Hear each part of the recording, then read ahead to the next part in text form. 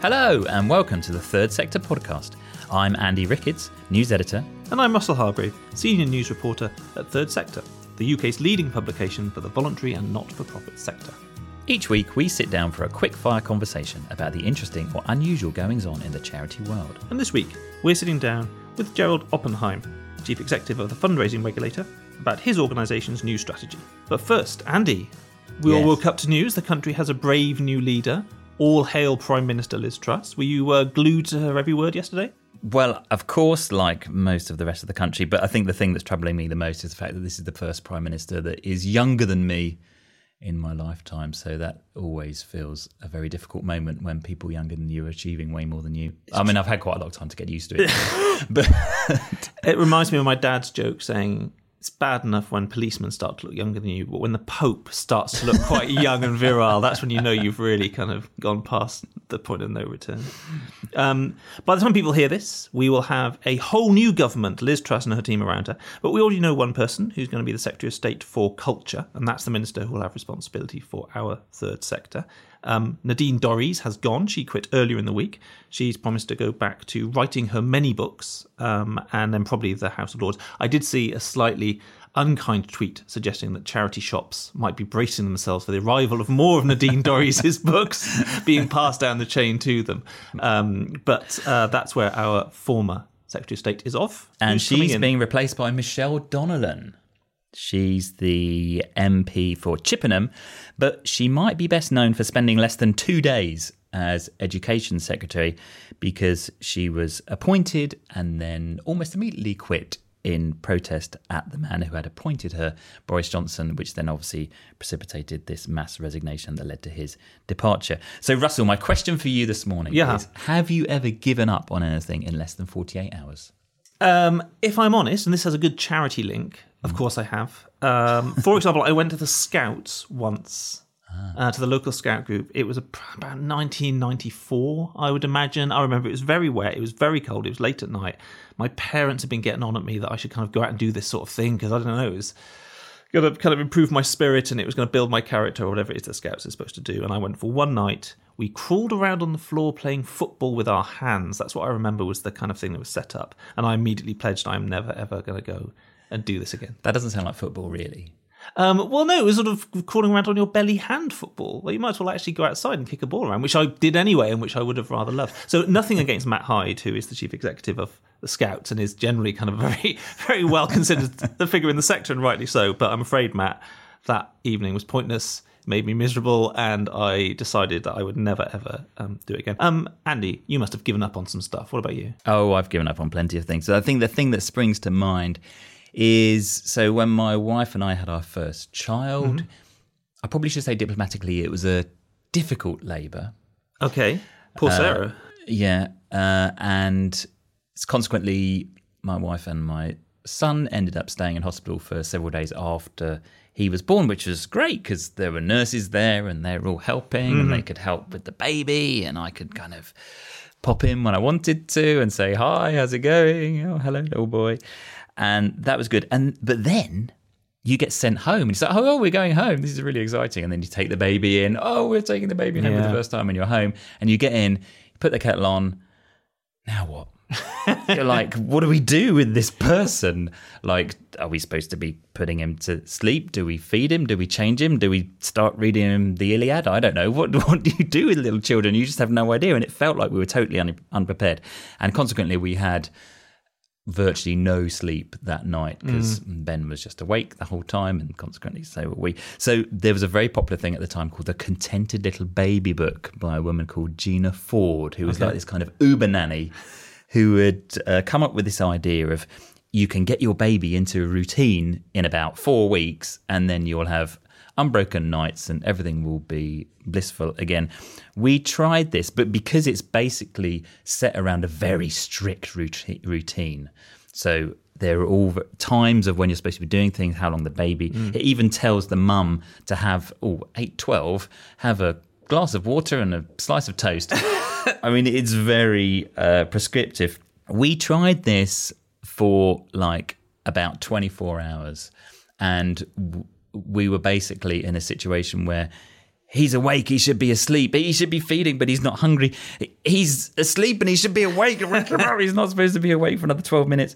And it was just so stressful that we swiftly canned that idea. And that was the end of it. Emily and I had a little bit of baby chat last week. Our colleague Emily Burt is expecting her first little one very soon.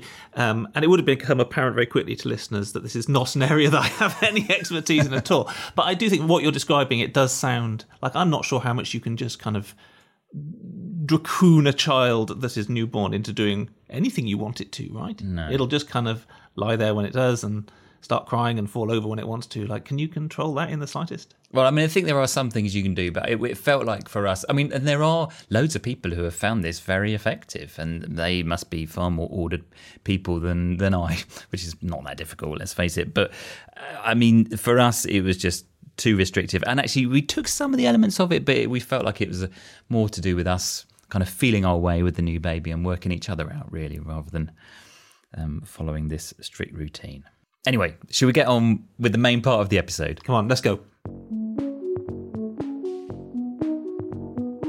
The Fundraising Regulator was launched in 2016 in response to a series of media scandals that exposed the aggressive fundraising techniques used by some charities. The new organisation took over responsibility for the Code of Fundraising Practice and set up the Fundraising Preference Service, which allows people to block communication from selected charities. Last week, the regulator released its strategy for the next 5 years, which includes plans for the Code of Conduct, how it will work with the sector, the regulator's own financial future, and how it will be funded. And we are joined by Gerald Oppenheim, Chief Executive of the Fundraising Regulator, who will talk us through some of these plans. Hi, Gerald, how are you? Hello, Russ. I'm fine, thanks. Good to see you. You too. Welcome to the pod. Just by way of kicking off, what are the broad aims of this new strategy? What are you hoping for in the next 5 years?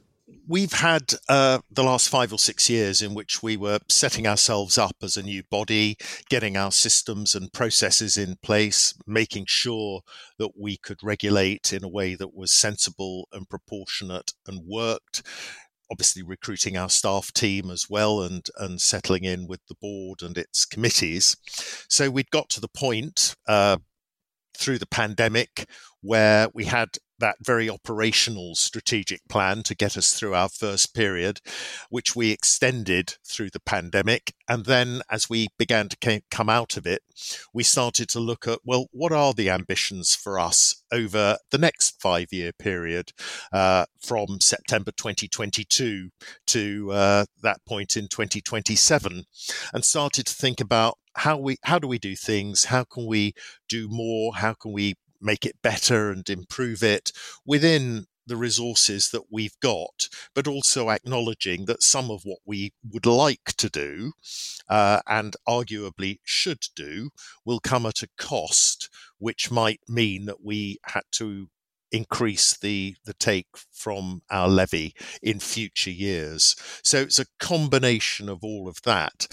And I think in particular, wanting to move ourselves from being a regulator that, for perfectly good and understandable reasons, had been reactive to what was going on in the world of fundraising, in the expressions of concern that we might have from members of the public, in the inquiries that we were getting about fundraising and how to, as well as the experience of the pandemic, to try and turn ourselves over the next period into a more outward-facing organisation, also recognising that, of course, what we do is going to continue to be reactive to the issues that others present to us that we may or may not be aware of. We know that one of the things that the regulator is planning to do is to carry out a major review of the Code of Fundraising Practice.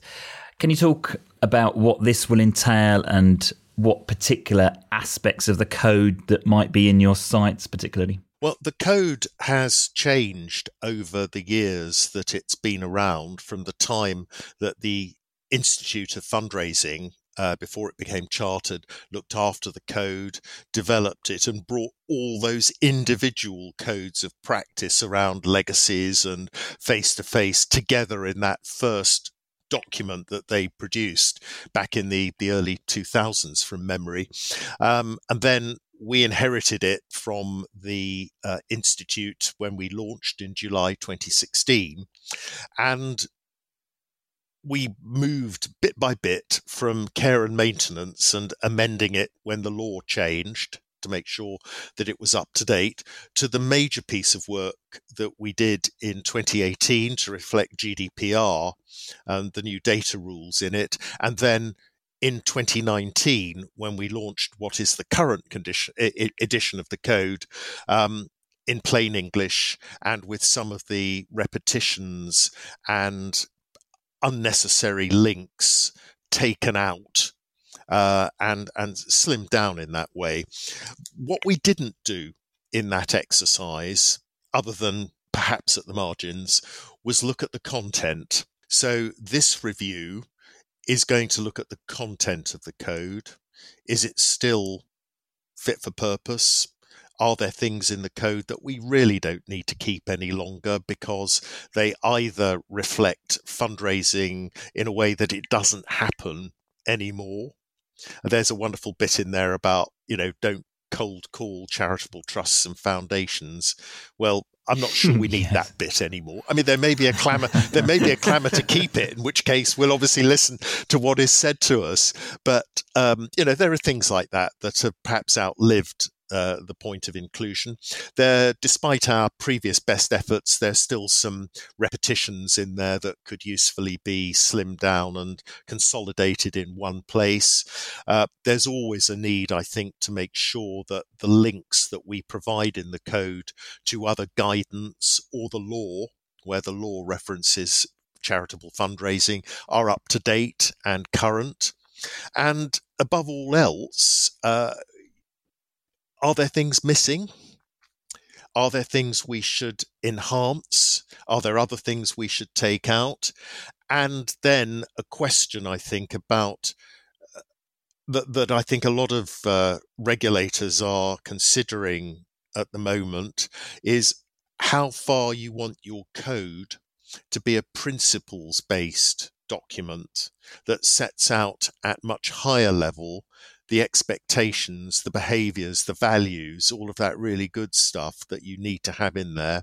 And how far do you make it one of those, but also balance that with enough granular detail in there that a fundraiser in a charity or a volunteer fundraiser out in the public could turn to it and say, can I actually do that? Or I want to do it this way. Is that going to work?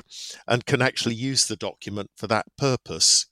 So it's a balancing act because we still need a code in order to judge whether a charity, when we get a complaint, has breached the code or not. And we need to be able to do that in a way that draws both on the values and the principles that underpin the code, as well as the actuality of what's happened against a particular standard. Starting in October, we'll embark on what will be quite a long exercise, stretching over at least 18 months, probably up to 2 years.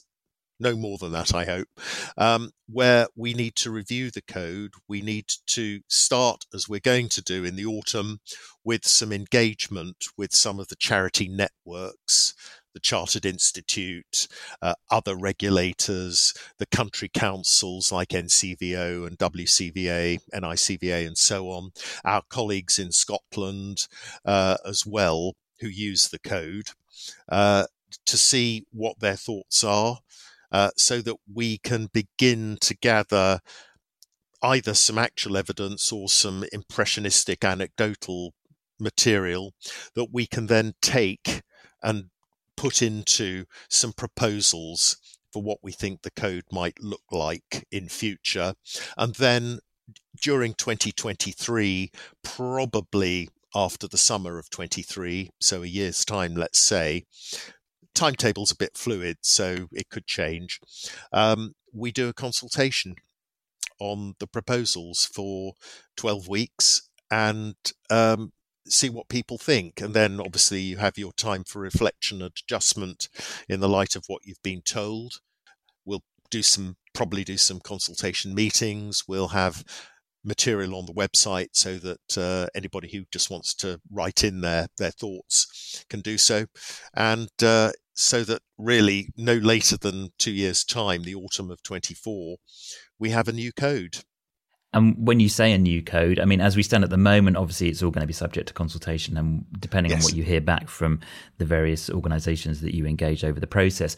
But are you anticipating it will be almost a sort of a ground zero sort of rewrite, or are you going to start with the code and then sort of amend it from there? How sort of radical are you anticipating this could be? Well, it could be very radical. I don't know that it will be, though. We have the code as it stands at the moment. And what we do know is that October 2019 version of the code, the plain English version with its crystal mark, and we don't want to lose that because it makes it an accessible document, which arguably it wasn't always in its previous versions. What we want is a new version of the code that works, that is accessible, that reflects fundraising as we know it in the 2020s, that picks up or at least references in some appropriate way developments in fundraising around the move to greater use of digital that was going on anyway, but that the pandemic arguably accelerated. We've had lots of questions about, is the code going to say anything about cryptocurrency, Bitcoin and all that?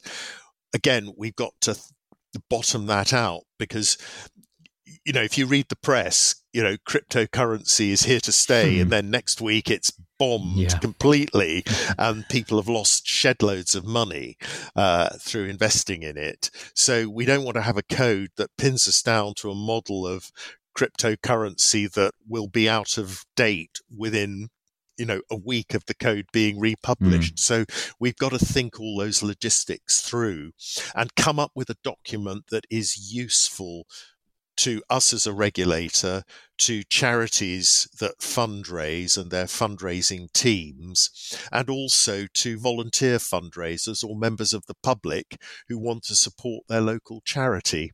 And one of the other big initiatives for the Fundraising Regulator is the Fundraising Preference Service, which a lot of our listeners will know. And one of the suggestions in the strategy is that the regulator would like to increase the uptake and the use of that service, which is there for all charities. How are you hoping to go about kind of getting greater engagement? What's the plan?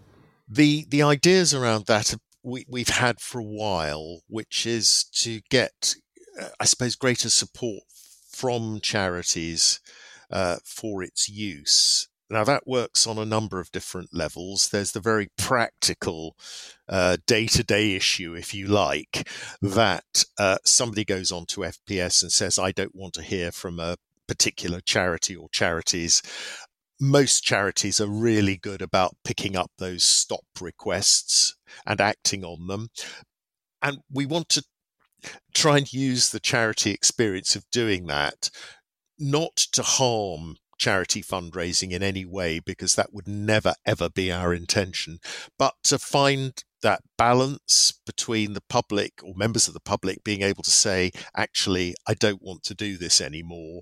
Charities picking up those requests, respecting that, and playing back to their own supporters in a way as part of the overall approach to dealing with complaints and concerns that charities do have or should have, that if you really are fed up with us, you know, you can opt out. Now, we don't want to overly encourage that, but I think what we found, and this is a personal view as well as a bit of an organizational view here, is that what FPS has helped people do is say, please, I want to opt out. We don't know what the reasons are, and we you know, that's not our business, but it's been at a reasonable level so that charities have not found FPS harming their fundraising. And arguably it's helped because, you know, there are people who were on your contact list who don't want to be there anymore, and you don't want to waste time, effort, staff resource contacting someone who, for whatever reason, doesn't want to know anymore. You mentioned earlier about the fundraising levy, Gerald, the thing that large fundraising charities are asked to pay to fund the regulator. And you've said that it looks likely that the levy will be increased over the coming years, and you're going to do a review of it. Can you talk a little bit about what that will entail and how that's going to work? Okay, early days on this yet, and we are a little way off knowing what the changes may be, both in terms of the mechanics of doing those changes, as well as for charities that pay the levy, what the levy might look like. So with those caveats in place, because again, if we make significant changes, we will want to consult on what those are. So nobody should worry that the levy is going to change immediately now. It's not. The invoices for the year beginning September the 1st, 2022 have just gone out in the last week. We've got some payments in already, which is very good news indeed. Yeah. And we closed out, I'll just mention it whilst here, we closed out the levy year just ended on August the 31st, collecting 98% of the amount invoiced, as in the previous year, and having 1,971 charities paying the levy, which is almost identical to the year before. I think it was 1,974 in the year before. The numbers in the levy do vary each year because charities at the £100,000 level will either drop below that, or some will go above it for the first time. So there's always a bit of movement there. Which is the amount that they spend on fundraising. That's correct. Per year. That's correct. Yeah. We're not. We'll have a look at whether that £100,000 is the right barrier, as it were, between paying a levy and having the choice to register with us for the annual fee. We need to look at that. We need to look at whether the levy steps that we have on the staircase are the right steps. Above all, we need to look at the levy in relation to the ambitions that we've set for ourselves in the strategic plan. We know at the moment that everyone is under financial pressure, individually, organisationally. So we bear in mind what's currently referred to as the cost of living crisis in framing all of this, because we know that fundraising charities will have service delivery pressures of their own that they have to meet. Equally, we have financial pressures of our own that we have to meet, and the financial projections that you see at the back of the strategic plan are based on a number of assumptions, which were good at the time we made the assumptions, but we know what inflation is at the moment. We don't, at the time that we're doing this pod, we don't know yet what help there may be from government across the piece over the next year or two, which may help people understand their costs better. So with all those caveats, we need to look at the structure of the levy. I think it's right to do so after it's been in operation. This is the 7th year of the levy. We haven't made any substantial changes to it since 2016. The only changes are that charities may move from one levy step to another, up or down, according to their fundraising spend. And this year is no different to any other year in that regard. We know that this year 70% are paying or being asked to pay the same levy as before. We know that 10% are being asked to pay a bit more, and that 20% will be paying a bit less because their fundraising spend has dropped. If we decide that we need to increase the levy, we will obviously need to set out our complete rationale for doing that, our rationale for keeping the £100,000 qualification barrier the same or making it different, up or down.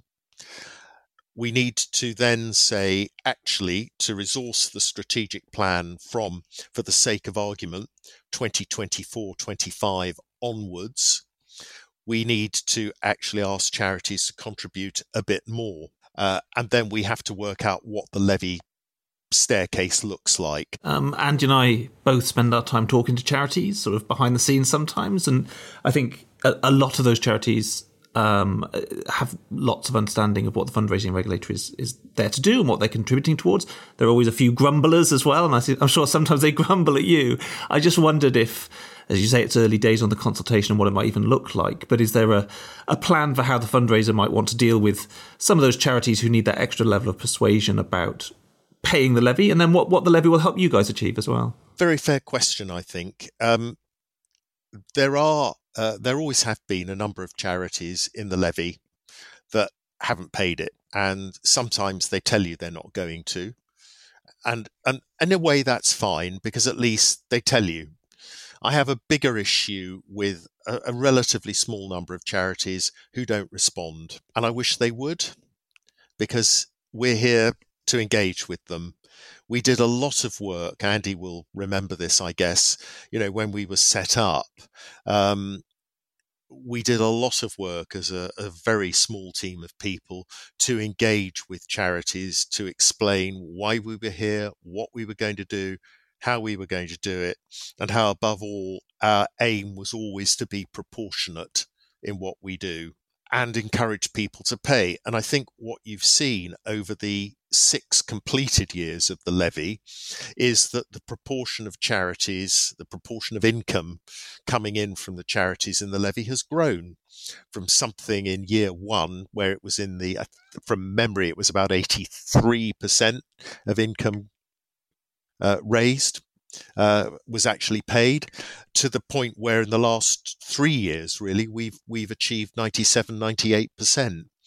So I think that is evidence, without wanting to be complacent about it, that we've worked hard to persuade charities who needed persuading that they ought to come in and do the right thing, and above all, to make sure that the money we raise does help us to improve the code, to improve the guidance that we offer alongside the code, to make sure that where the public do raise concerns with us through the casework complaint system, that we can deal with those properly, effectively and fairly, both to the member of the public and to the charity, and that we can run our inquiries service so that if you've got a question about the code or fundraising, we can respond to all of that.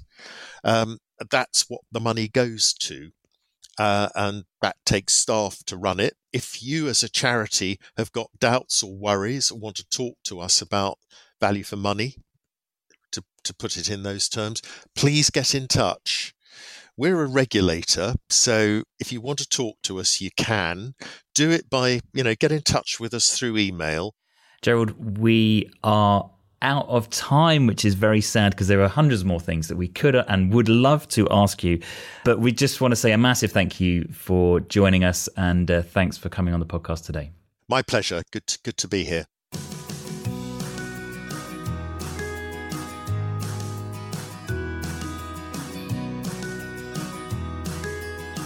Each week, we're bringing you a good news bulletin, positive or quirky news stories that we've spotted in the sector. Andy, you're up first. What caught your eye? Oh, yeah. Well, this time it's a world record attempt. Come on, always all the big targets.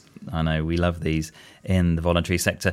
And we have a woman who is attempting to break the world record for the fastest marathon dressed as a 3D body part, brackets female.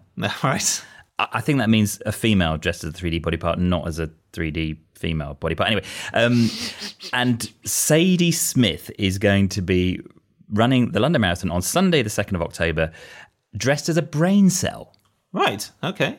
This is to raise funds for Parkinson's UK. And apparently it's taken Sadie over 72 hours to make her 3D brain cell costume, because now I know that the Guinness people are very strict about the criteria they lay down for any world record. And I think this is probably going to be a new world record just based on the way the language is being used in this press release that we received about it.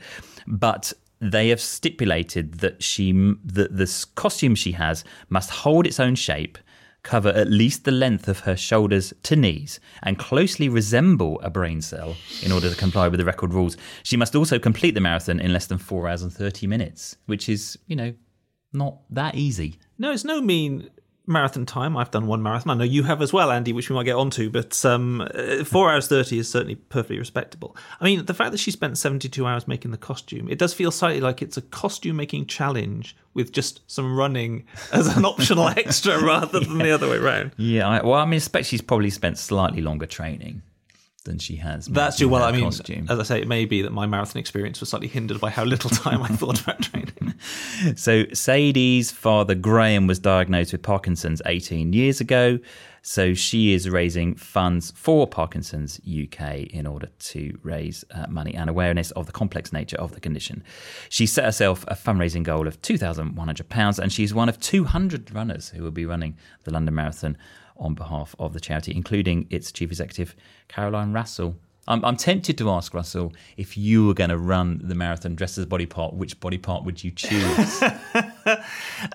This is exactly the sort of conversation that gets me into trouble and why I shouldn't be allowed to do it when there's recording equipment around. I have extremely long legs as it is, so I think the easiest thing would just to be kind of just to extend that, and I just run as one absolutely enormous leg, and I could sort of hop my way around the course. That might be the best way. Or maybe just a femur.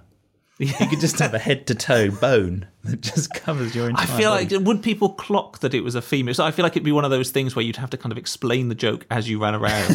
So you'd be sort of stumbling around mile 18 and saying to people, I'm actually a female, I'm actually one very long bone, as they go past. Yeah. I mean, I feel like there is a gap in the market, certainly for the person who wants to do a marathon as 3D body part brackets male to complement the female record. Andy, are you going to be up for it? You want to give it a go?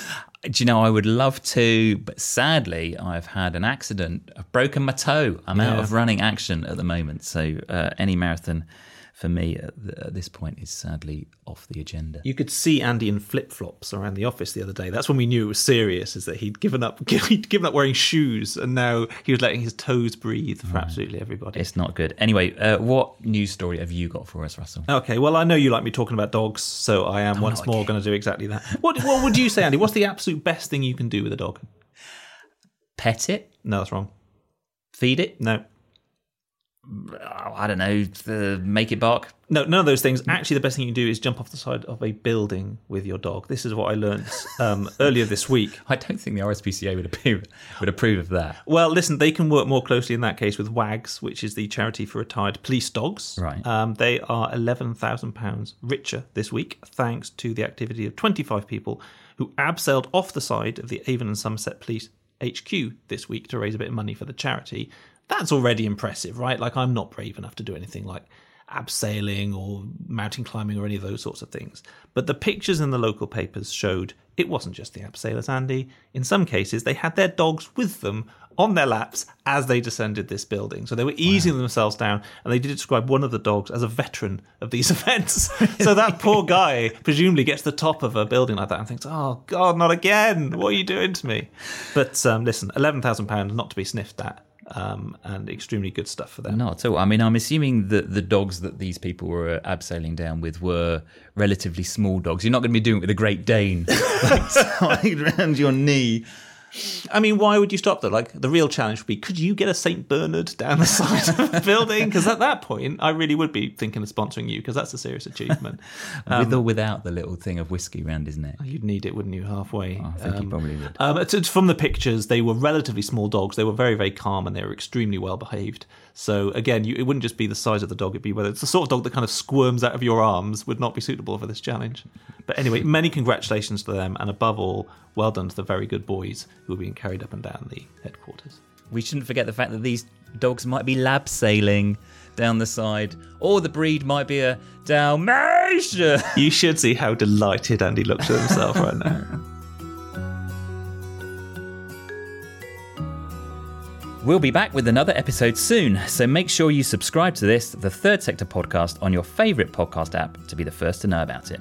Until then, I'm Russell Hargrave. And I'm Andy Ricketts. Thank you to our guest, Gerald Oppenheim, and our producer, Aidan Lyons at Rethink Audio. We'll see you next week.